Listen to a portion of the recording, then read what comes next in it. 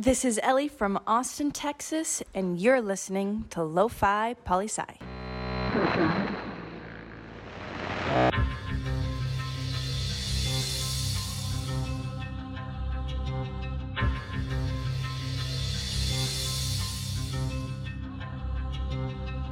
Let's go, Lo-Fi Poli-Sci coming at you, people. Michael Pickering here, and shout out to Ellie taking us into the show. Big thanks to you.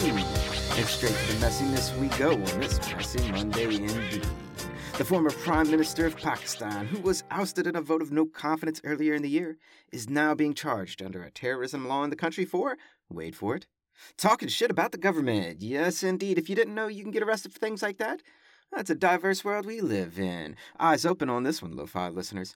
Because if he does get arrested, his supporters say they will not be taking this lying down. Eyes open on Pakistan. And out in Malaysia, also former Prime Minister, is going to jail, starting a 12-year prison sentence for corruption and stealing state money. I mean, damn. 12 years locked up for political corruption, hand in the cookie jar and all that stuff, I suppose. And Thailand's Prime Minister is in some shit, too, as the Supreme Court officially suspended him. I mean, damn. You get suspended from school as a kid, right? You get suspended from your job for doing some stupid occasional stuff, but getting suspended from being the Prime Minister? What the hell did this dude do? Well, in 2014, he led the military to overthrow the country's government in a military coup. Then he appointed himself acting prime minister of the military junta and controlled the country until 2019, when he resigned from the military, returned to the country to run for democratic elections, got elected, and somehow become prime minister again. So dude's been ruling Thailand for about 8 years. And the court is looking to see if he's reached a time limit, as was written in the Constitution. Ears to the ground. We'll see what's going down soon in Thailand. And the Prime Minister of Finland is taking some heat for, wait for it, being human and having fun. Did the Prime Minister talk shit about the government? Nope. Did the Prime Minister steal money from the government, hand in the cookie jar? Nope. Did the Prime Minister overthrow the government in a military coup, then continue to rule the country for another 8 years? Nope.